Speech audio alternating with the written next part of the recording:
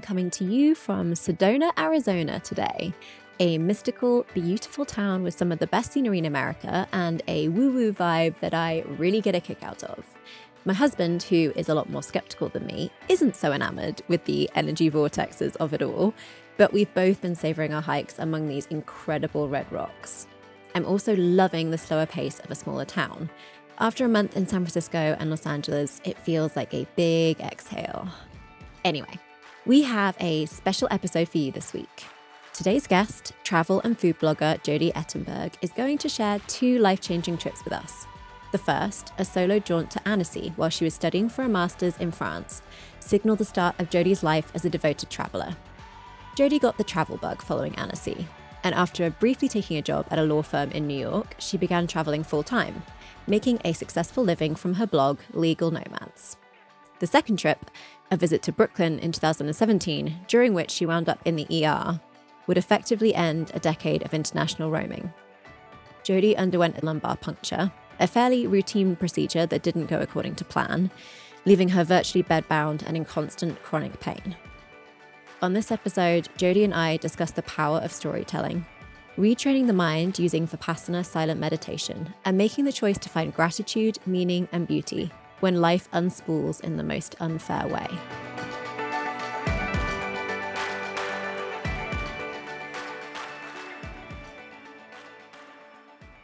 Jodi, welcome to The Trip That Changed Me. I'm so excited to speak with you.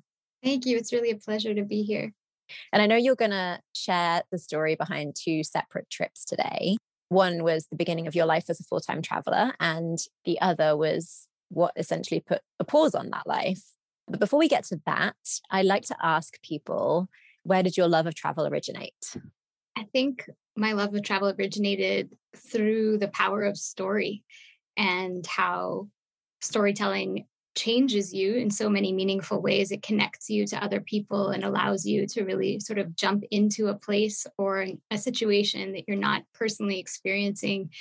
And traveling gives that to you in this much more technicolor way, this full senses experience of learning about people, about places. So my parents both are great storytellers. My mom studied history, and at the kitchen table, our evening conversations over dinner were, telling the story of some monarch and how this devolution of his empire happened, but done in this beautiful sort of almost telenovela way that got us really interested in learning more about history. And I think that really set the stage for wanting to see these places that my mom used to speak about in person and actually get a chance to see them and experience them myself. And I know when you got the opportunity, you went to France to do a master's in law. Why law and why France? So I actually studied law as my degree here in Canada as well. In Canada, you do an undergrad first usually, and then you do your law degree, same as the States. I know that's not the case everywhere. In Europe and in France, it's not the case. I went straight from something called CEGEP, which is grade 12 and 13, straight to law school. So I skipped the undergraduate degree. And that was solely because somebody bet me I couldn't get into law school. I had no desire to be a lawyer. Nobody in my family is a lawyer. People that hear that I skipped undergrad are like, oh, your family must have pressured you. I was like, no, they were mad. They did not want me to give up my entire sort of university experience. But I got in and I figured it would be this huge act of hubris not to go. It was reasonably priced. Canadian tuition is not the same as the States. And so I had the opportunity at the end of my studies at McGill to spend a full year doing a French master's, which is not an LLM. So it's not an actual master's in law, but a year doing economic integration and intellectual property law in France. And I chose to go there. I had always wanted to study in France. Of all the places I could have gone, that was the one that seemed to have stuck with me for a long time. Before we get into France, somebody bet you that you couldn't get into law school? That is true.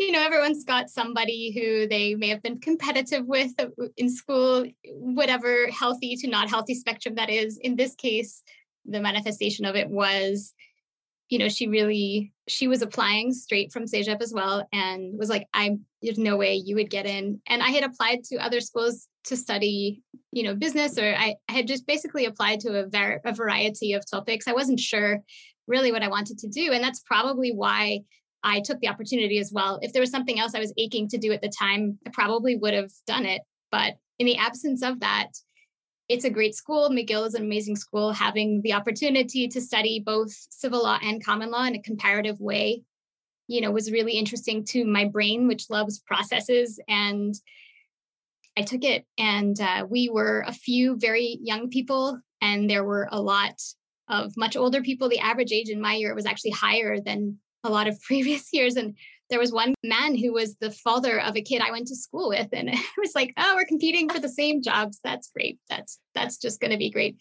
My first day of school, someone told me I should go back to high school where I belonged, and I didn't deserve to be there, that I should get a real education. And I mean, I'm in my 40s now, and I look quite young. So at that point, I looked absurdly young, and definitely probably like I ought to have been in high school, but still, I was a veritable student. And the comment was, I went home my first day in tears because it just felt, so alienating. But I ended up making really good friends with people in other years and really enjoyed the experience at McGill.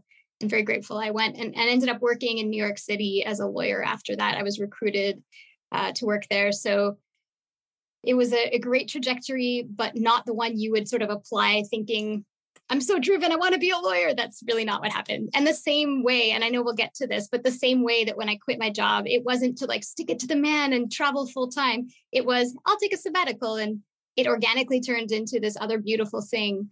And I do believe that is, if you have the privilege of doing it, a beautiful way to live life, to try and allow these opportunities to show you paths that you never thought possible without trying to force something, that may not be what's great for you. You have to stop and really listen to think about whether that forcing things is the right way forward.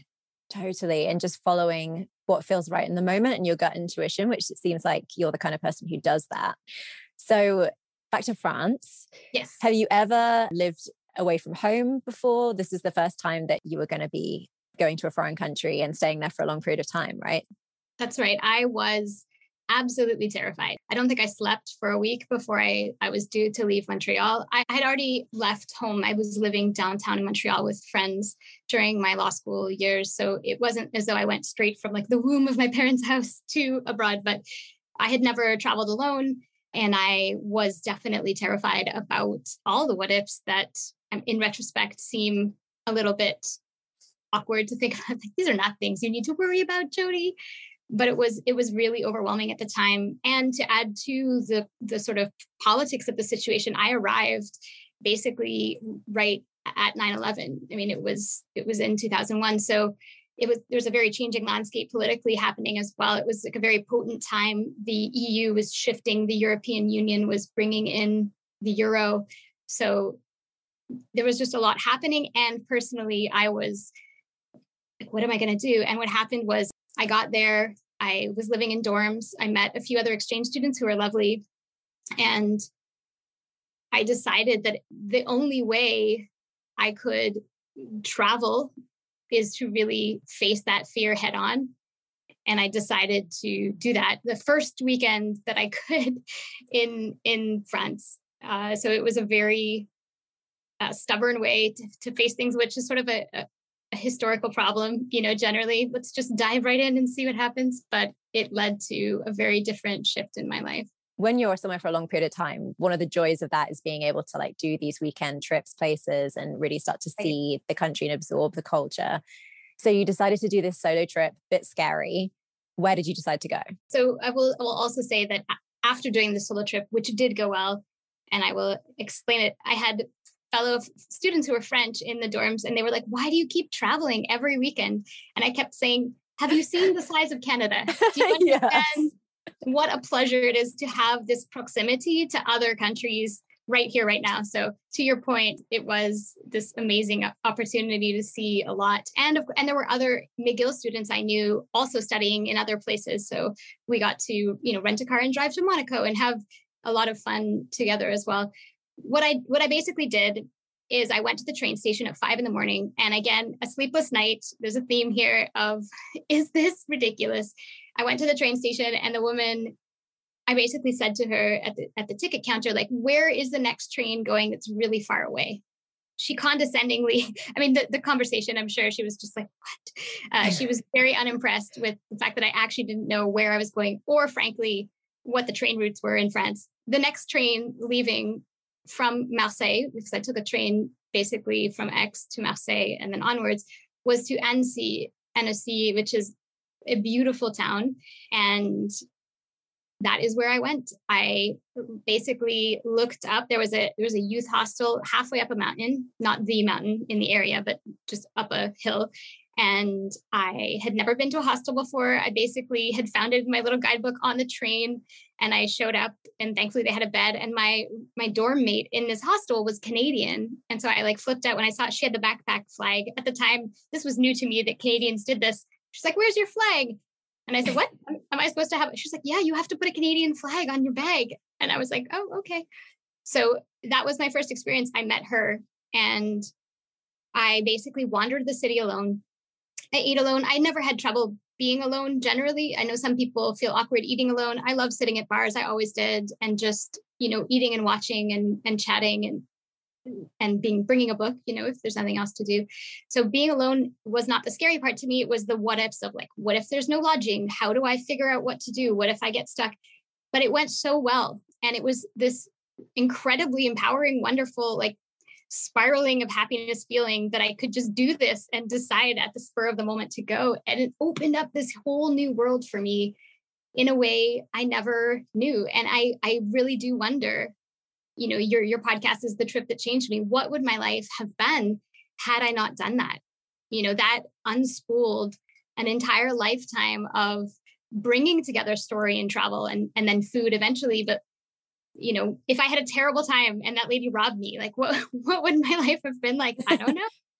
But it wasn't that way. It was really wonderful. And then every weekend that I could, I basically traveled everywhere, to Corsica, to other places in Europe that were close, anywhere by train or boat that I could go, I went. And it really changed my life. I love that you did that. That's so adventurous. I've always wanted to go to the airport and just jump on a random flight somewhere and with no expectations and just see how it unfolds. So I love that you did that. Are you someone who regularly pushes yourself out of your comfort zone? Have you always been that way? I think I'm a mixture of somebody that's always struggled with overthinking and ruminating, and also someone who pushes myself sometimes too far. So I've tried over the years, in my writing and talking to readers when I have reader meetups or just my community generally, tried to talk to them about, like, to get a real picture here. I'm not trying to say I'm fearless. I am the opposite. I have a lot of fears. We all have fears, right? I'm not saying I'm just doing things. It's always been this struggle between that dichotomy of really wanting to be the person who had no fear, but knowing I had many. And then what was I capable of pushing myself for?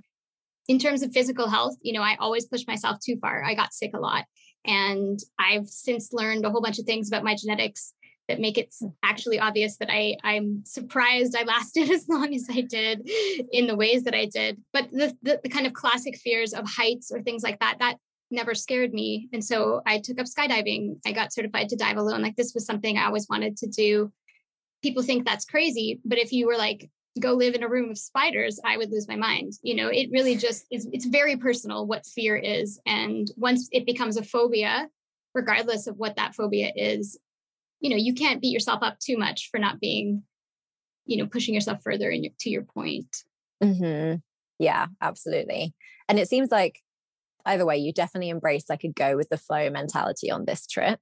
Do you tend to plan your trips, or had you previously tend to plan your trips out, or do you just kind of see what happens and how it unfolds? I think on shorter trips, it's easier to see what happens. On that year, when that year in France happened, my mom came to visit, and it was the first trip we'd ever taken alone. And I basically had a book of like chambre d'hôte and gîte, like all the little auberges in France, and an unlimited rental car, and was like, let's go. We have 3 weeks. And she came during my break from school, and we drove everywhere. We called ahead. If it was busy, we picked another place. We drove through Provence up into Paris, went up to the World War I memorial, looped around. I mean, when I brought the car back, they went, is this a mistake? How much did you drive, woman? And I drove the whole time because I said, basically, you've driven me around my whole life. Like, let me gift you the passenger seat. And in that case, it was doable when people, and myself included, when I was quitting my job as a lawyer to travel longer term, which happened in 2008. So I saved up as a lawyer to travel. Everyone else had pictures of their degrees on their wall. I had photos of places I had been. When I quit, the managing partner was like, should have known. Maybe it's because you're Canadian. I was like, no, it's just because I love to travel. And honestly, planning to quit that job, which is a lockstep, pressure-filled career, like you're not supposed to leave. Now it's a lot more done. Remote work is more common. In 2008, when I was planning to quit and I left in April, it really wasn't done. And people told me consistently that I was ruining my life, and that I was making a huge mistake. So between the pressure of, was this derailing the life that I worked hard for in a way, or was this the right move? And the unknowingness of a long-term trip. In that case, I did plan, I think, far more than I ought to have done. And once I got out, I had booked a round the world ticket the first year with multiple stops on a company called Airtrex, and they were the ones to help me sort of plan out the jaunts. I didn't stick to that. In the end, I quickly learned that it's far better to fall back on what I instinctively loved to do, which was invite that serendipity into the moment. But it's so hard when it's something that you don't know. And it's so hard to really sit there and let yourself, just feel that fear and go, it's going to be, I'm resourceful. I'll figure it out. It's hard to convince yourself of that when you're setting out to something much more grandiose. Absolutely. Because every new person you meet along the way will have new recommendations for you and will make you rethink your route, and you'll be adding things and subtracting things and just like reshuffling. So it's good to be flexible, but you do have to be willing to relinquish control in some sense.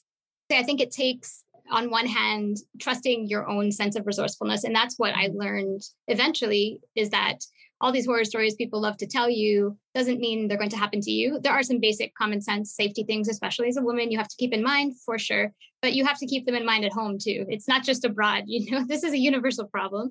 It's not that the minute you leave home, suddenly everything is more dangerous.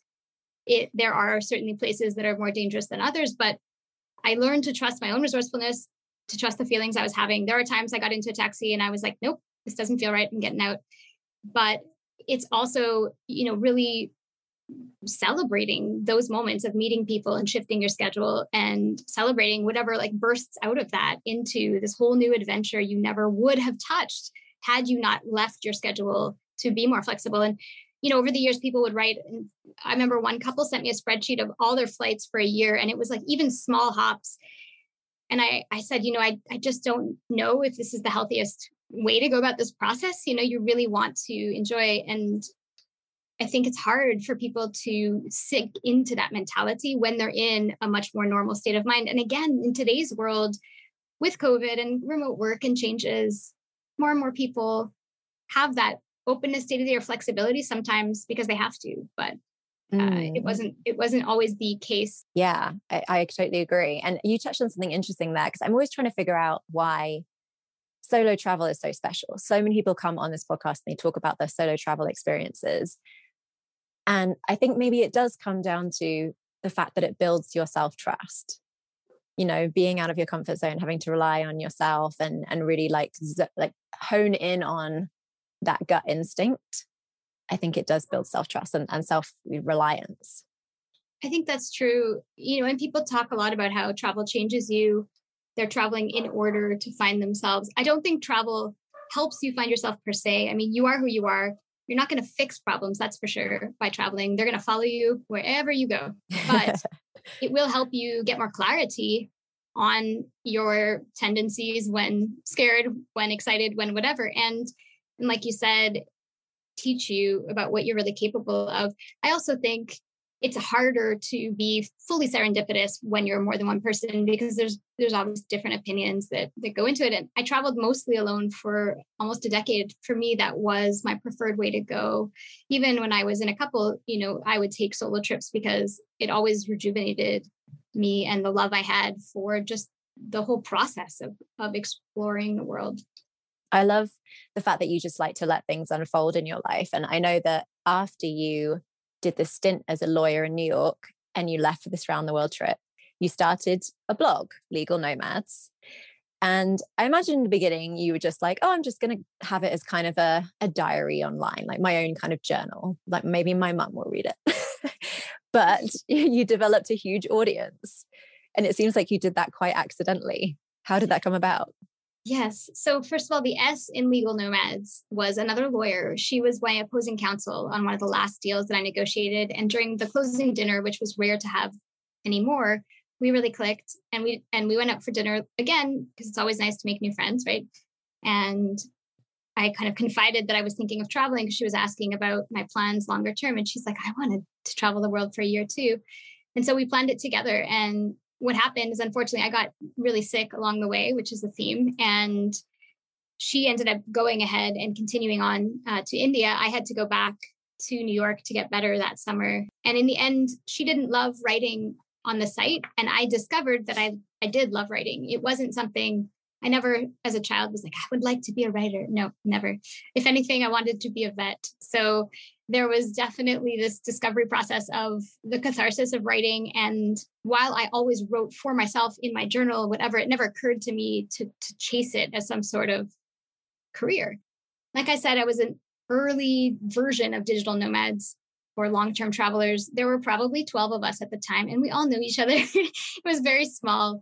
And I think that's part of what the success derived from. I don't know if I would have the same success now, but essentially at a time where people were writing much shorter blog posts, I was writing in long form, because that's how I wanted to share. I wanted to go into the history. I wanted to show food as learning, and a way to learn not just about like what to see and what to do, but also the people of a place. And the site got attention. I think someone posted it on the forum Boots and All pretty early. It won, a new blog award. And then I started receiving press sort of organically. Over the years, the community really has grown, and they've been, for me, what allowed me to know what's next in my business. I tried to keep that, serendipity or letting it unfold in that aspect too. Whatever pain points my readers were telling me they had, that's what I wanted to give them in terms of like a product or a creative. So I'm celiac. I traveled the world as a celiac, but I didn't write about it. I was like, this is my issue. I'm a solo female traveler too, but I didn't write about that very much. It was just, this is the body I have.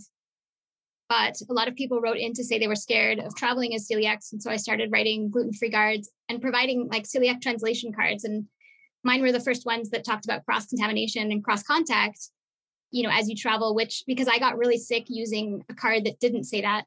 And I was like, this is not a me problem. This is a problem generally. So I decided to fix it. My business grew in that way, bit by bit, while at the same time I said I would never put ads or sponsored content on the site.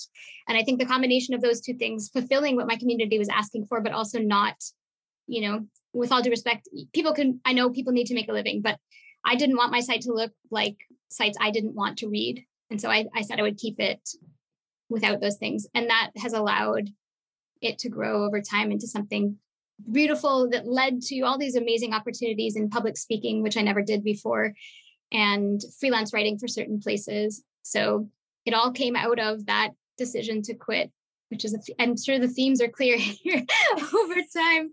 I love it. And I know that at some point you settled in Oaxaca, right? I did. I spent 8 years or so in Southeast Asia because I loved it more than I loved it. I mean, I still dream of Saigon I dream of soup sometimes. I mean, the day I got there, I said to my friend James, like, I want to live here. He's like, you just got here. Most people are a little overwhelmed. I was like, nope, love it. Living here forever. Yeah. It's one of my favorite regions as well. Amazing to experience, to learn, to eat. But I wanted to be closer to my family who are in Canada. And it's a long flight.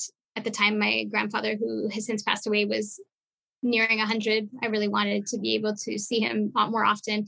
So I chose Oaxaca, which is, in my opinion, the best place to eat in Mexico. And I had friends who had lived there, who loved it, who said, I think you're going to love it too. And I cobbled together with a group of friends, and we all went down for a winter, which was really lovely. And then I ended up staying and getting a place longer term. And how long were you living this lifestyle for? I quit in 2008. So that was since then. I had usually rented a place for like a winter at a time in Saigon or Bangkok or Chiang Mai, wherever.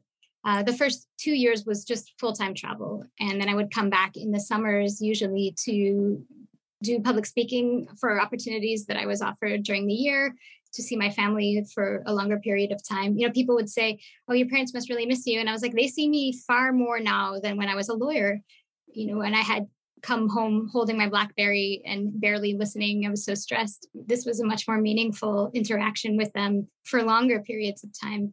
So I basically, it was since 2008 all the way through till 2017 when I ended up getting quite sick. And before that, I had been in Oaxaca since it was the fall of 2015 that I went there for the first time. So as you mentioned, in 2017, everything took a bit of a turn. You were on a trip to New York, right? And you ended up in the ER. Tell us what happened. I was house sitting for a friend, cat sitting for a friend. And I ended up in the ER, and they wanted to do a lumbar puncture to rule out certain conditions. Was this a condition that you'd had before? You had no idea. You just suddenly had I would symptoms. Not have. I'm sure you, like many people, have read about the costs of. I have insurance in the States. I had global travel insurance. I got sick enough to know that this was something I needed, but you don't want to present to the ER in America unless you really have to. No, I was really sick during that day, and I was having heart issues. Like there was just a lot that was going wrong that I had never experienced. And my friends from New York were like, you should go to the ER. This is really scary because you've never had these things before. And they did a lumbar puncture to rule out a brain bleed. They were worried I had some sort of aneurysm that would be a problem. I was due to fly back to Montreal. And if I flew, they were worried it would kill me. So what I didn't know at the time was there are a whole bunch of things that predispose you to complications after a lumbar puncture. Things like the size of the needle, the type of needle used, the position your body is in, your body mass index, a whole bunch of things. And they did this lumbar puncture with very large needles to the point where the doctors who ended up trying to help, the procedures I got thereafter did not believe me. Like I had to show them my records for them to prove that I had those needles used. And it was multiple attempts, and the local anesthetic didn't work. It was legitimately the most painful experience of my life. And I say this as someone with chronically the inability to stand up for long periods of time now with the CSF leak ongoing. So that is what happened. It basically, the puncture from the lumbar puncture led to something called a spinal CSF leak. CSF is the fluid that surrounds your brain. It cushions your brain, and it flows all around your brain and through your spinal cord in something called the dura mater, which is Latin for tough mother, which I love as a name, right? But unfortunately, mine was not tough enough, and the needle was very big, and there were multiple attempts. So what happened is I ended up with puncture holes or hole. The problem with specifically puncture leaks is that they're hard to view on imaging because the density of the tissue makes it very hard to spot. So my leak never showed up on imaging. What happened is I got this lumbar puncture. I went back to the apartment I was cat sitting for. To add another, sidebar to that apartment was burgled while I was at the ER that night. And we had to call the cops. Thankfully, a friend had come back from the hospital with me. It was just one of those like black swan nights that you don't want your worst enemies to experience. So I basically could not stand, could not function. I mean, what happens to your nervous system when the CSF flows out of the dura is, first of all, your brain, everything is traction downwards because all your nerves are basically sucked down from this low pressure in your spine. And that has a series of neurological problems. I had word finding issues. I couldn't stand, I couldn't eat. I was so dizzy. I mean, it feels like your head is an anvil, like bearing down on your spine. And I went back to the hospital to try and get treatment, which thankfully my community again came through and was like, this sounds like something I had. I think you need an epidural blood patch where they inject your own blood into your epidural space to try and seal that leak up, basically create a clot that would encourage your body to heal it. I went back to the hospital. They said, no, you seem not sick enough. And basically they sent me home. And I essentially had to have my family come and get me in Brooklyn. And then we drove back to Canada, where the neurologist at the ER there said the same thing. She thought I had migraines. I was like, I don't even have a history of migraines. There were big needles in my spine, and now I can't stand. Like, I feel like that's correlated. But that's so frustrating. It's a lot of adjective. It was devastating because, not only are you trying to process this incredible pain and trying to come to terms with the fact that, like, not only are you not getting better, but you're not capable of tying your own shoes, of standing to eat, of doing anything. And doctors are telling you, I'm just thinking, no. I'm thinking this extremely logical sequence of events is not really what's going on. So I basically was connected to somebody who had a CSF leak in her spine as well. She connected me to other patients, and essentially they all urged me to go down to South Carolina to Duke, because Duke has a leak center that is a specialist center for this. Normally, Duke sees patients well after they have gotten blood patches locally that fail and they see complex cases. My case was, strange because I got nobody wanted to help me. So I had to wait months basically. And then my parents and I drove down all the way to North Carolina, which is several days drive, incredibly painful days. And I ended up getting 4 different procedures. My parents left, and one of my best friends, another traveler named Shannon, who we met on the road and at a travel conference, actually became besties pretty quickly. She stayed and helped me for the rest of that time, being also location independent. She basically just did her work from there. I think the hospital was very confused about why we weren't actually needing to leave. We rented a place near the hospital in the event that the patches failed. So we were nearby. And the 4th one did work and sealed the leak, but I went into severe anaphylaxis on the table and I almost died. Oh my God, Jody. They had to flip me over and jab me with epinephrine on the table. My friend Shannon said when they wheeled me out, and this was there after things had calmed down, she said my neck, I don't remember this, I was so out of it, but my face and my neck were just completely swelled up. She's like, all she could think of was what I'm going to tell her mother. And it was, just as dramatic as all the rest of the story, through no fault of my own. I basically didn't know whether the patch worked or not until a few weeks later when it appeared that it did. And I was getting more functional for about 8 months total. By 8 months, I was walking 5 kilometers a day, sharing everything with my community. They were cheering me on, as I walked. It was amazing. And I sat down just the wrong way, and it reopened everything. And that was in late September of 2018. And I have not yet gone back for any more procedures because there have been just other complications from all this trauma to the body that have made it much more risky to keep going with these procedures and surgeries. So since 2018, I spent probably 2 years in bed fully with my parents helping take care of me and slowly experimenting. I really have been this lab rat for myself, experimenting with different regenerative medicine supplements and injections and random things. I've slowly been able to get to the point where I can be upright for a few hours a day and take walks again. And I'm living independently right now. My brother comes once a week to help me out and do my laundry. He's like my house elf, the poor guy. But he and I have always been very close. It's really wonderful to be near him. So it's not much of a life, right? And it's a very, very small life compared to the life I used to live. I mean, you use the word devastating. It really is devastating. I'm so sorry this happened to you. I'm so glad that you had so many, friends and family around you that could be there for you to, you need people by your side when you're going through something like this.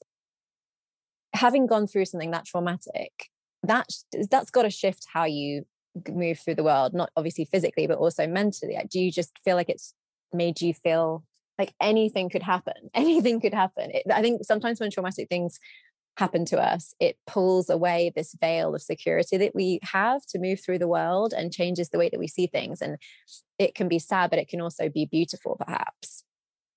Yeah, I think you're right. I think that it takes it's a choice to be able to see the beauty as well. And for a lot of people, they don't want to do that or can't see it yet. It's with that level of grief and trauma, regardless of whether it's my circumstance or someone else, it's not easy to get to that place. I think, in the last few years, especially, my position has been my body is not cooperating. I found out I had a genetic condition that predisposed me to these leaks as well, which I'd never heard of before all this happened. It creates wonky scar tissue and weaker scar tissue. So people either have spontaneous spinal CSF leaks or they have trouble, keeping them sealed, which it makes sense. It was validating to understand. It's also why the local anesthetic didn't work. Those patients often don't find lidocaine works for them. But as you said, the fact that in life, we never know what's going to happen next. We delude ourselves into thinking we have some semblance of control, but we don't. And when everything falls apart at once, you don't have a choice anymore but to face that, confront it. And I think, even with respect to me being dependent on other people, we will all get there. There's a term called TAB, temporarily able-bodied, which the disabled community sometimes, refers to normal people as. And I think that it forces you to rethink the world. It forces you to have a perspective and gratitude for things that you never thought to have. I thought I was grateful. Every day I woke up with my life and was like, thank you, universe, for giving me these tools to build this life I love. I never took it for granted, but I never was also grateful for the fact that I could touch my feet or make my own meals or stand up for more than an hour without being in excruciating pain. There's a granularity to the gratitude practice that comes when life truly unspools. And again, it's not an easy place to get to. This whole concept of toxic positivity. And if you think positive, it'll be okay. Yes, it's important to actively choose to focus on the positive. You can't do that unless you process your shit first. I don't think I could have gotten through these few years without grief therapy. That was something I didn't do the first time around. And when I got sealed, I was like, oh, I'm fine. But of course, when this reopened, I realized that I should have, first of all, to begin with. But secondly, you can't move on without sitting in the mess and really processing and accepting it. And you can't accept without actually talking it through, either to someone qualified, journaling, whatever it takes. But you can't skip that step because your whole house will crumble eventually if you do. It's interesting because I think we're all raised with, the hero's journey arc, right? We see it in movies and TV shows and books. And I think there's this expectation that when something terrible happens, that eventually there will be a victorious ending, right? And so having to sit in the messy middle part where you don't know what's going to happen is really, really difficult. Are there any other ways that you have dealt with it besides therapy? Yeah, I think therapy, it's not even processing just the grief. The therapy has allowed me to, it's the unfairness of it all, right? This is truly an unfair situation. I don't think I'm the world's worst person. I would not wish this on even bad people. It's just, the hits kept coming too. There's so much more to this story, that is just complicated to get into, but it really just feels like an onion of catch-22s. And the therapy part helped with not corroding myself with anger, because that's never, anger hurts yourself first, right? You don't want to do that. I think other tools that are really important have been meditation. I did a Vipassana course before all this happened. And I said, I don't know if I would have had the same attitude toward all this had I not done that. It was impossible for me to be bored once I did it. Not that I was generally a person who was bored, but I would just start doing a body scan, for anyone who doesn't know, can you explain Vipassana meditation? Sure. It's a type of a meditation from a gentleman named Goenka, who has since passed. And what I attended was a 10-day silent, they call it a retreat, but it's not relaxing or replenishing. You're up at 4:30 in the morning and you're meditating through till later in the evening, and then there's 2 hours of discourses to listen to. There's no dinners. It's you eat in the morning, you eat at lunch, you have tea after, right before the discourse, and it's a very regimented situation where you're basically using discipline to retrain your mind. And with the processes and belief systems of meditation itself, it's not religious. It is considered secular, but it is based in, Buddhist meditation styles. I did write post on my site actually about it, and much with an FAQ section at the bottom for anyone who is interested. I had never meditated before. This is another example of me deciding to do something. Just throwing yourself in, right in the deep end. My best friend at the time was like, "This sounds like solitary isolation." And I said, "No, it's like getting a personal trainer when you want to train for a marathon." She goes, no, it's like running the marathon before you actually run. She was right. You know, it was an incredibly... There's no, like, you're not allowed to have anything distracting, right? There's no books, there's no phones. Like, it's just you and your brain, like, trying to meditate. Not allowed to speak to other people, and not allowed to make eye contact with anybody, because that itself is a form of communication. I come from Montreal. It's like eye contact city of the world. They did a poll at some point and found like Montreal is the city with the most eye contact. And I was like, It was a very intense week, 10 days. And I came out of it, the calmest I've ever been. Not that I was, historically always uncalm, but I always worried about things. Like I said, I was a ruminator.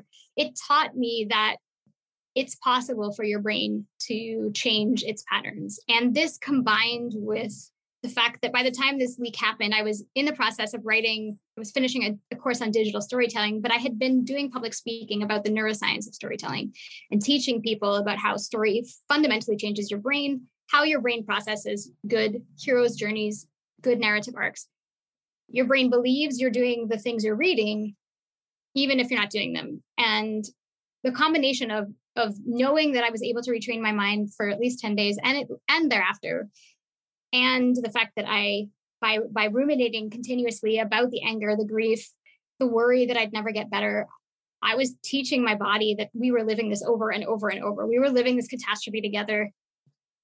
And the combination of that is really what pushed me to believe it was a choice. I had a choice every day to wake up and choose to focus on the gratitude, to choose to focus on the beauty in the small, on curiosity, which for me, my website's new slogan is curious about everything. It used to be telling stories through food. I mean, that's just not what I'm doing anymore. And I think I was unsure, honestly, if my community would come along with me, because it's very different from here's where to eat gluten-free food. But a lot of them have, I think the universality of these emotions is clear, right? Like everybody's going to suffer extreme grief and loss at some point. Maybe not in the way I have. Maybe they won't be losing their mobility, but someone they know might. And I ended up just trying to share the ways that are best to talk to someone in chronic pain, the ways that the meditation helped me, how I coped with being in pain for so long, because I realized that not everyone had a clear path in that process. And I actually had started a Patreon through my community again, at telling me, we want to support you somehow. Let us give you money.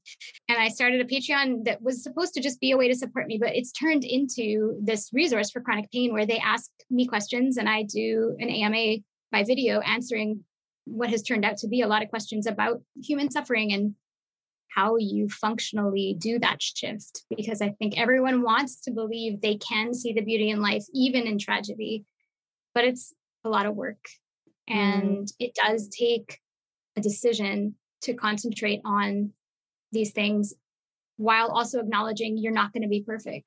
So it's a combination of self-compassion and the discipline to keep working on your own mindset. Obviously, you went from being somebody who was very free and roaming the earth and very, engaged with the outside world to being basically, like you said, like laid out in bed for a lot of the day. Right. How do you still find those moments of curiosity and kind of conjure the same feelings that you get from travel when you're at home in bed? Is it possible? I don't think it's going to be the exact same, because that sort of endorphin hit of the newness of it all. I think of a movie where the camera's panning in a spiral and it's like this scene unfolding. Your imagination is capable of beautiful things. But for me, I couldn't read about travel or watch travel documentaries or food documentaries because I was just so sad at what I had lost. In this process, I also, turns out, have an inflammatory immune condition, Oh my God. which is why I went into anaphylaxis. And that means all the foods I used to love, I can't eat. I mean, my diet is very limited. I go into anaphylaxis on the regular, and it really felt like this was just this precise creation to take away all of the things I love most in life. So I don't think you can get the same exact feeling, but I do think that you can train your mind to be curious and try and understand the why of how of things occurring that brings you that spark of newness, that spark of joy. And the connection to other humans through technology allows that to be different as well. You know, when I started walking again, I would do Instagram videos of birds. I became sort of bird obsessed. Although on my travels, I was crapped on by 14 birds and 1 bat on my travels, which is an inordinate amount of birds and bats. Good luck. Good luck, though. Well, I mean, 1 or 2 is good luck. 14 feels like a vendetta, but I definitely became, a thing. And people would tag me in photos of them getting crapped on birds. And when this week happened and I started walking again, I was at my dad's place in Florida, and there were cranes and other birds there. And I would start sharing it with everybody. And it did bring me, like, truly brought me that sense of wonder and joy that I used to get while I traveled. And it was something at home.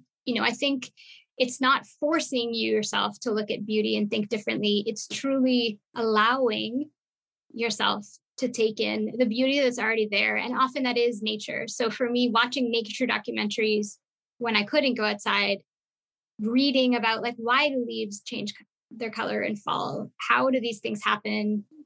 The sort of deep dive into the process for me was how I rekindled my sense of wonder. And when I was stuck in bed after the leak reopened the second time, I had a call with friends every night. I basically was unable to sleep. I was just really having a hard time. And I set up this schedule and asked my friends to sign up. And I would have a call, and every night someone would get the same questions, which was, does spirituality make you more resilient? And how do you find childlike joy and wonder when life takes away something you love?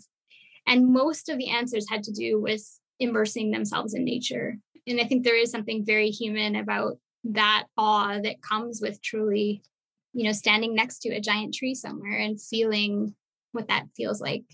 And paying close attention. Like, I think, when I interviewed the author, Mari Andrew, she's amazing. And she was saying that she thinks the special thing about travel is the hyper observational mode that you enter when you're in a new place.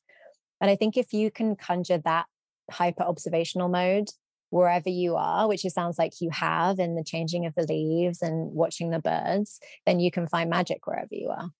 That's very true. I think that's just my default state, to be honest, and why writing came more naturally. I wrote a post many years ago. I don't even know what year, I think 2011, maybe 2012, called What Does Off the Beaten Path Really Mean? And it was about how I was taking a train in Brooklyn, and the train stopped over the bridge for a while. And we were sort of standing, holding the pole. There were 6 people in this kind of star formation. And the lady next to me was like, "So what's your life story?" And we just struck up this conversation, all of us, and had the sort of beautiful meeting of minds that you have usually when you're on the road. The point of the piece was that you don't need to be somewhere off the beaten path to have that meaningful experience. You only need to be able to notice. And I remember Seth Godin, had said in one of his, he was doing an event for another book that was coming out, and he was hosting it. And he said, I'm in the business of being paid to notice things. And I remember that it stuck with me because I was like, that's what I do. And I think that has come in handy in this much more limited life, but it is a beautiful skill to cultivate that a lot of people don't think of cultivating. And Mari is a beautiful example of somebody who shines a spotlight on what other people consider mundane and shows you this is beautiful. Like, you shouldn't discard this in favor of some shiny thing you think is better. This is beautiful too. Oh, that's beautiful. I love that. It's a lovely note to end on. It occurs to me that there are lots of sliding doors moments in your story. If you if you hadn't have gone to Annecy, if you hadn't have taken that trip to Brooklyn, there are so many ways that you could have taken different paths. But if you had the chance to go back and stay in the fancy law job, but it would erase all the experiences, good and bad, that you've had over the last decade or so, would you do it? It's a very tough question. Someone asked me, would you have traded all this to be healthy again? And I thought that was an unfair question. I don't think your question is unfair because you're not asking specifically about my mobility. I don't think I would go back. First of all, I know that I was a canary in a coal mine that had no idea genetically. So who knows how my body would have eventually fallen apart. But I have been told it would have likely fallen apart regardless. And to have been able to live a life of this decadent, concentrated wonder for a decade and experience the world and share it and build a community. When this leak happened, I had people writing me every day telling me, how I had changed their lives. You get that at your funeral. You don't get to hear it usually. It's people saying that, when you're dead. To have that, it was so humbling. It really brought me to tears. And to just know that I was able to affect change in a different way is why I did what I did and kept doing it. And it's why I, despite the pain, write about this experience now and try and connect with people now, because if it helps some people feel less alone, it's worth it. And I don't know that being a lawyer in the way that I did in corporate law would have really helped in the same way. And I feel like despite the pain and all these experiences, I like what I'm doing more and I like myself more, even though there's a lot of tragedy involved in this whole process. That's a wonderful way of looking at it. And I think you give so much to other people from, your beautiful travel observations and all of the stuff you've done for the celiac community to now all of the stuff with chronic pain and dealing with uncertainty and resilience. So I think you're amazing. And thank you so much for sharing your story. Thank you so much. It's really been a pleasure. You've asked very thoughtful questions too. Where can people find you on the internet, Jodi? I am on Legal Nomads, as you said, .com, and Legal Nomads as well on Twitter and Instagram and Facebook. The About page on my site sets out all the different projects I'm doing as well. So that might be the easiest way for people to find out what I'm up to. Lovely.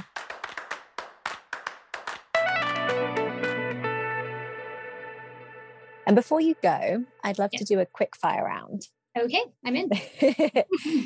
What's the one thing every person should experience in their lifetime? Oh, this is interesting. This is a question I've actually asked friends as well.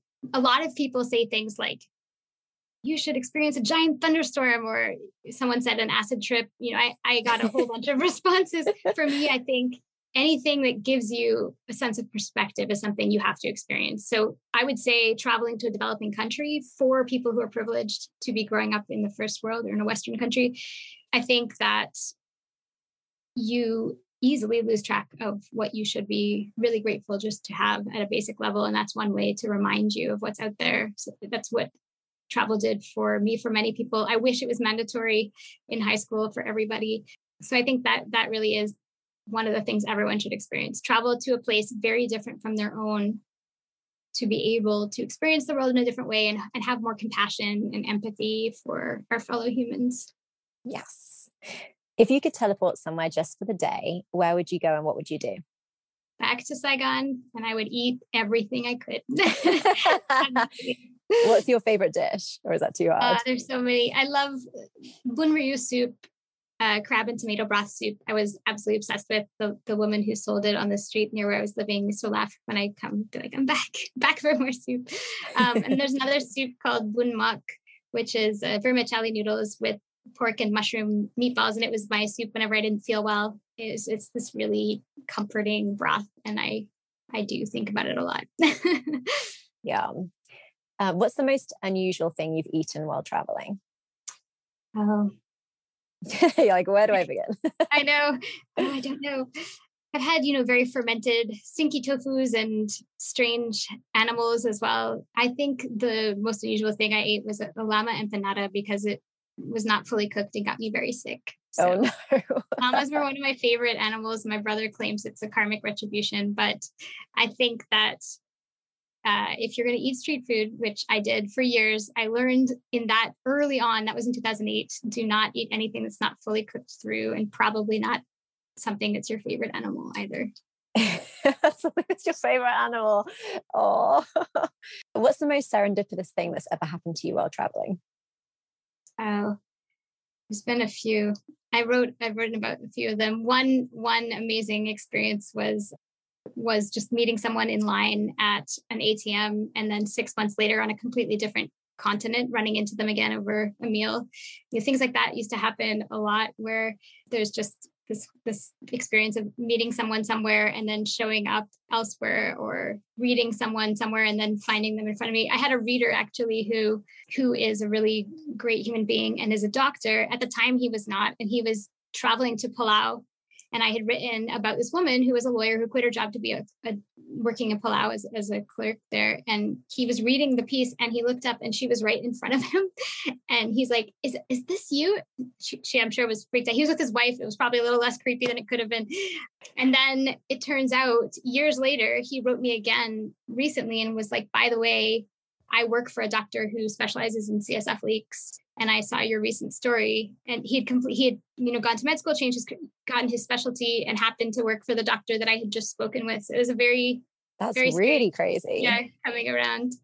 Wow, this is going to be a really hard question, but which country has the best food? I think if I was able to eat everything, I would probably feel like Japan is up there, because the food is so just precisely beautiful in so many ways, and also has this whole other side of snacks. And I can't eat most of them, right? They're either dredged in flour, full of soy sauce, with wheat, something. It was travels to Japan that inspired me to do these cards, because I got sick with a gluten-free card like every day. I think I would go back to Vietnam again. It really remains one of my go-tos with food, and I could eat it happily and never get sick of it at all. What's a lesser known destination that you recommend to other travelers? What is a lesser known destination that I recommend? I don't really recommend destinations to people. I mostly answer their questions, to be honest. I think that my whole MO has always been to just go to places that you find incredible. And even if other people don't, you'll find something that makes you happy there. I used to recommend people going to Iceland. Now it's become not lesser known. I used to recommend Oaxaca. Now it's not lesser known. So I think, being that I haven't been able to travel in quite a few years, the places that were lesser known are now no longer so. That's how it goes. Beach, mountain, jungle, or city? Mountain. Always the mountain. And is there a book, show, film, or podcast that you'd recommend for a long journey? Yes, I would recommend Krista Tippett's On Being, because I love that one too. It is such a wide spectrum of what it means to be human. And I will never get tired of her thoughtful questions either. It's a great podcast. Well, thank you, Jodie. You've been amazing. Thank you. I appreciate the opportunity to come on here and meet you as well. Thank you for listening to this week's episode. I hope you liked it. We'll be back in 2 weeks' time with more inspiring travel stories for your ears. In the meantime, you can learn more about us by visiting fulltimetravel.co or following us on Instagram at full_time_travel. If you have a story you want to share on the trip that changed me, drop us a line. And please be sure to rate, review, and follow so we can keep this adventure going.